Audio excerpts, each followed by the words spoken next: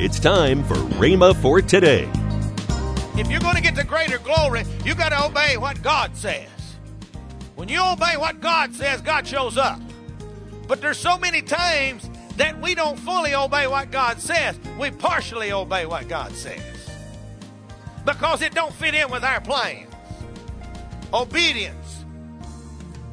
The number one key to the greater glory is being obedient to what God says. Welcome to Rhema for today. Kenneth Hagin wraps up his teaching, Keys to the Greater Glory, next on Rhema for Today Radio. Also, later in today's program, I'll tell you about this month's special radio offer. Today is the last day. Right now, let's join Kenneth Hagin for today's message.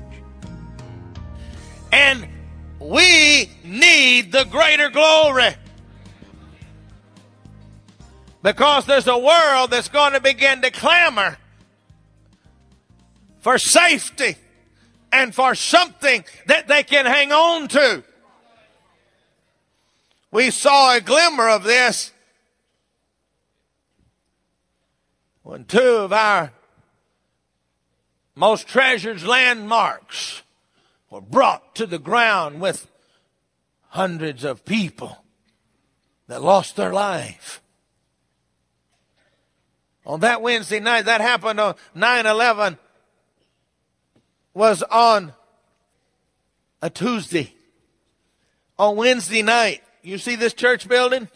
This whole bottom floor was full like it is now, and two curtains in that balcony were open. Why? Because a tragedy had happened, and people began to realize that their answer is God. Even the church people got stirred up and began to fall on their face and pray. But it didn't take very long for it to wane. And that's what I was talking about yesterday, that with each passing generation, it becomes a head knowledge and not a heart revelation knowledge. And if you're going to experience the greater glory, it cannot be a head knowledge, but it has to be a revelation knowledge on the inside of you. Intellectual knowledge of God and the things of God is not enough. We are living in critical times, people. We must show the glory of God in power and demonstration to those that are in need of deliverance. Now, I said I wanted to look at keys, and this was my introduction, and then I said I want to look in the Old Testament at some of the scripture that I read yesterday, but it will bear reading again because this is where I want to pick up my keys from. Now, in the days of Moses, let's look at some of the keys that caused them to have the glory. In Leviticus 9, 5, and 6, and then 23. They took the things Moses commanded to the front of the tent of meeting. The entire assembly came near and stood before the Lord. Then Moses said, "This is what the Lord has commanded you to do, so the glory of the Lord may appear unto you." Now, if you'll read, Moses and Aaron went in, took some things in, and so forth and so on. Now, skip down to when they come out in verse 23. They come out of the place. You see, the people couldn't go in there. They couldn't go in where the glory of God. Only the prophet, priest, and the king were anointed in the Old Testament. They had the Spirit upon, and they could go in. But only after they went through a special cleansing process did they go in to that place, the holy place. And then only once a year did the main high priest go into the Holy of Holies. He was the only one that was allowed to go where the real power of God dwelt. You see, out in the holy place, it was just a spillover. But in there is where the power of God resided. And the ark of the covenant was there. They tied a rope around his ankle. He had bells on the bottom of his garment. If those bells quit ringing, they knew that God didn't accept him, and they had to pull him out because he was gone. That's what the rope was for. You see, but now I want you to notice here, Moses and Aaron went into the tent of the meeting, and when they came out, they blessed the people, and the glory of the Lord appeared to all the people. Now see, we see the glory of the Lord appearing to the people. We will notice here that the glory of the Lord did not appear to everybody, only to certain ones, and then at certain times it appeared to everybody. Now the key, number one key to the greater glory here in seeing the glory is that they were obedient to do what Moses commanded them to do. Look at that. See, they took the things Moses commanded to the front of the tent. He told them to bring some things. And they obey. If you're going to get to greater glory, you got to obey what God says. When you obey what God says, God shows up. But there's so many times that we don't fully obey what God says. We partially obey what God says. Because it don't fit in with our plans. Obedience.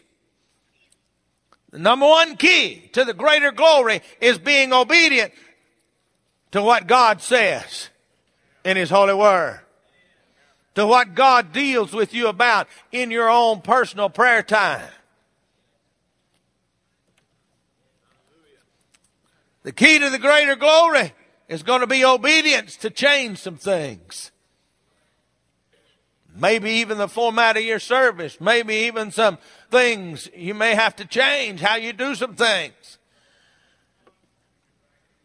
Look at John 14:21. He who has my commandments and keeps them, it is he who loves me, and he who loves me will be loved by the Father, and I will love him and manifest myself to him. Manifest the glory of God. Now, key number 2 is very simple. You already probably figured it out. The people drew near and stood before the Lord. Then the glory came. They drew near to God. Now, I know immediately you're going to say to me, we are in Christ. And that's correct. Positionally, you cannot draw any closer than you already are when you're in Christ. That's positionally. You got that? Positionally. Your position, you are in Christ. But I want you to understand something. We can draw nearer to God experientially. We can have an experience in our thoughts, in our attitudes, in our worship. James tells us, come near to God and he will come near to you. You see, yes, I understand positionally in Christ who we are, what we have, and so forth and so on. But we can have an experience of drawing nearer to God, even though positionally we are in Christ. Let me understand where I'm coming from on that. You see, because of what James says here, it tells us that people can be far away or closer to God in their thoughts, their attitudes, and their worship. These meetings like this are necessary so that we can draw aside, come aside from all of the things that we've been involved in, so that we can draw closer to God in our thoughts and our attitude and in our worship. We've been around long enough now as charismatics to our worship sometimes is nothing more than a formality of what we talked about, of what we come out of. I don't know whether you noticed or not, but we started to change the way we worship around here.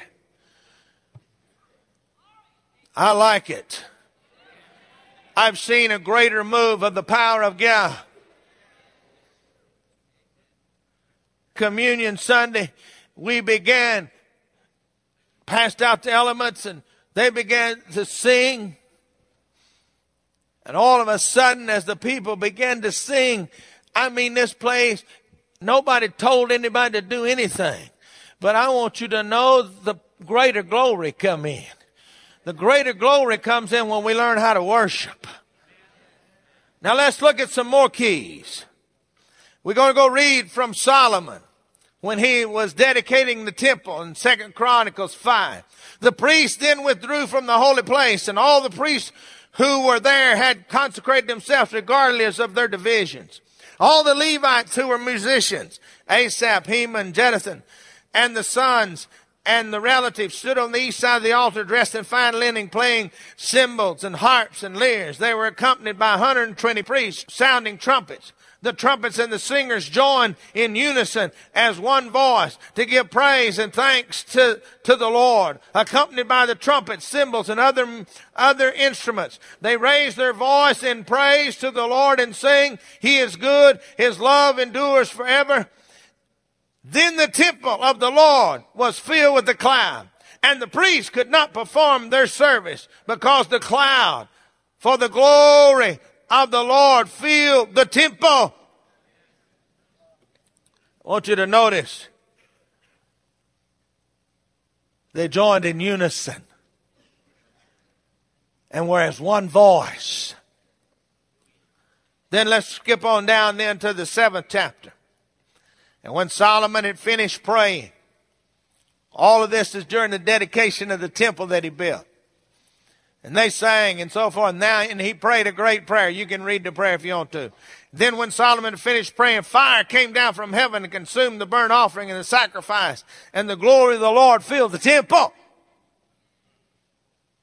See, it wasn't until they did what they were supposed to do that the glory came down to reside in the temple that they had built for God. If you want the glory of God to reside in the temple of the Holy Spirit, then you better start doing what God has told you to do. Welcome to Rhema for Today with Kenneth and Lynette Hagin. You can find more great materials by Kenneth E. Hagin, Kenneth W. Hagin, and the rest of the Hagin family by visiting our online bookstore. I want to tell you about this month's radio offer. This month, we're offering Kenneth E. Hagin's 6-CD set, Holy Spirit Series. We're also offering Lynette Hagin's CD, Keep the Fire Burning. Last but not least is Kenneth W. Hagin's book entitled How to Fulfill Your Divine Destiny. All these items at the special price of $40. Call toll-free 1-888-FAITH-99. Again, call toll-free 1-888-FAITH-99. You can also order online at rhema.org. That's rhema.org, rhema.org. Or you can write to Kenneth Hagin Ministries. Our address is P.O. Box 50126, Tulsa, Oklahoma, 74150. We always love to hear from our listeners, so write in or email us today and become a part of Rhema for Today. Right now, let's join Kenneth and Lynette Hagin. In March, honey, we begin our Living Faith conferences in March. March the 24th through the 26th, we're going to be in Las Vegas, Nevada, Word of Life Christian Center. That's Pastors David and Vicki Sharon. Then we're going to jump over to Chandler, Arizona, which is just a part of the Phoenix area. Yes. And at Faith Family Church, and Pastors Andy and Deb White are there. But actually, all of the Rhema pastors in that area are coming together for this conference. So, hey, we're looking for you to be there with us. It's going to be a great, great time. Monday, we start a new and powerful teaching from the Rhema Archives. That's next week on Rhema for Today with Kenneth and Lynette Hagin. Have a great weekend